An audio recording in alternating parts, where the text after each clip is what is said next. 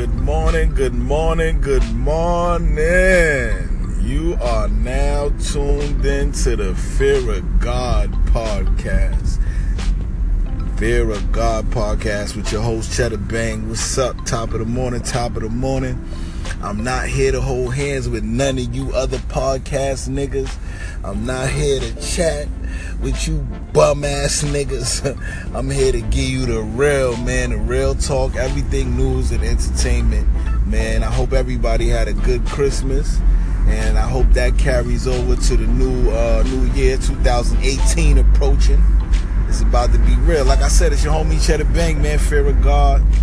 And I want to talk about first year in review, because this was a year of a bunch of clout chasing ass, dickhead ass niggas, you heard? And bitches too. But I want to talk about first is the Cash Me Outside girl. The Cash Me Outside girl came from Dr. Phil's show, you heard?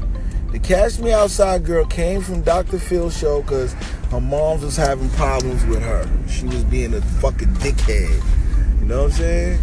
And now, on this Christmas that just passed, the Cash Me Outside girl just paid her mom's mortgage, all from Cash Me Outside. And everybody going off of that one episode of Dr. Phil, her and her family have been lit.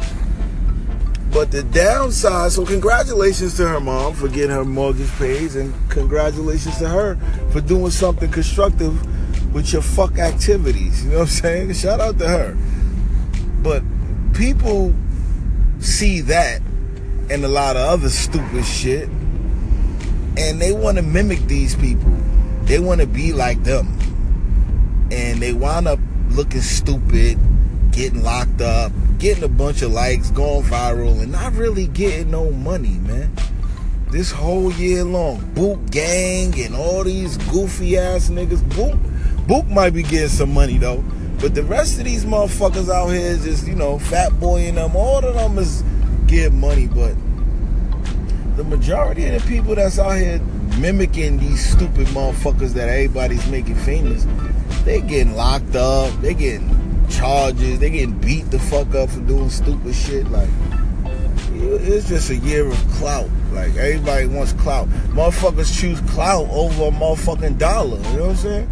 Shit don't make no motherfucking sense, you ask me, man. But a lot of people, on a positive note, had great years, man. I think Cardi B was one of the people who had one of the best years of her life. You know what I mean? Like, and it's amazing for me to watch that, because I seen Cardi in the strip club. Like, I was right there in Lust when she was walking around with her bag, begging for tips. You know what I'm saying? Like, y'all niggas ain't gonna tip me. It's Christmas, give me some bread. Now she make money moves. You know what I'm saying? She making money moves. She got Grammy nominations. She ain't gotta dance no more. She ain't gotta be on goofy ass Love and Hip Hop with the rest of them goofy ass bitches.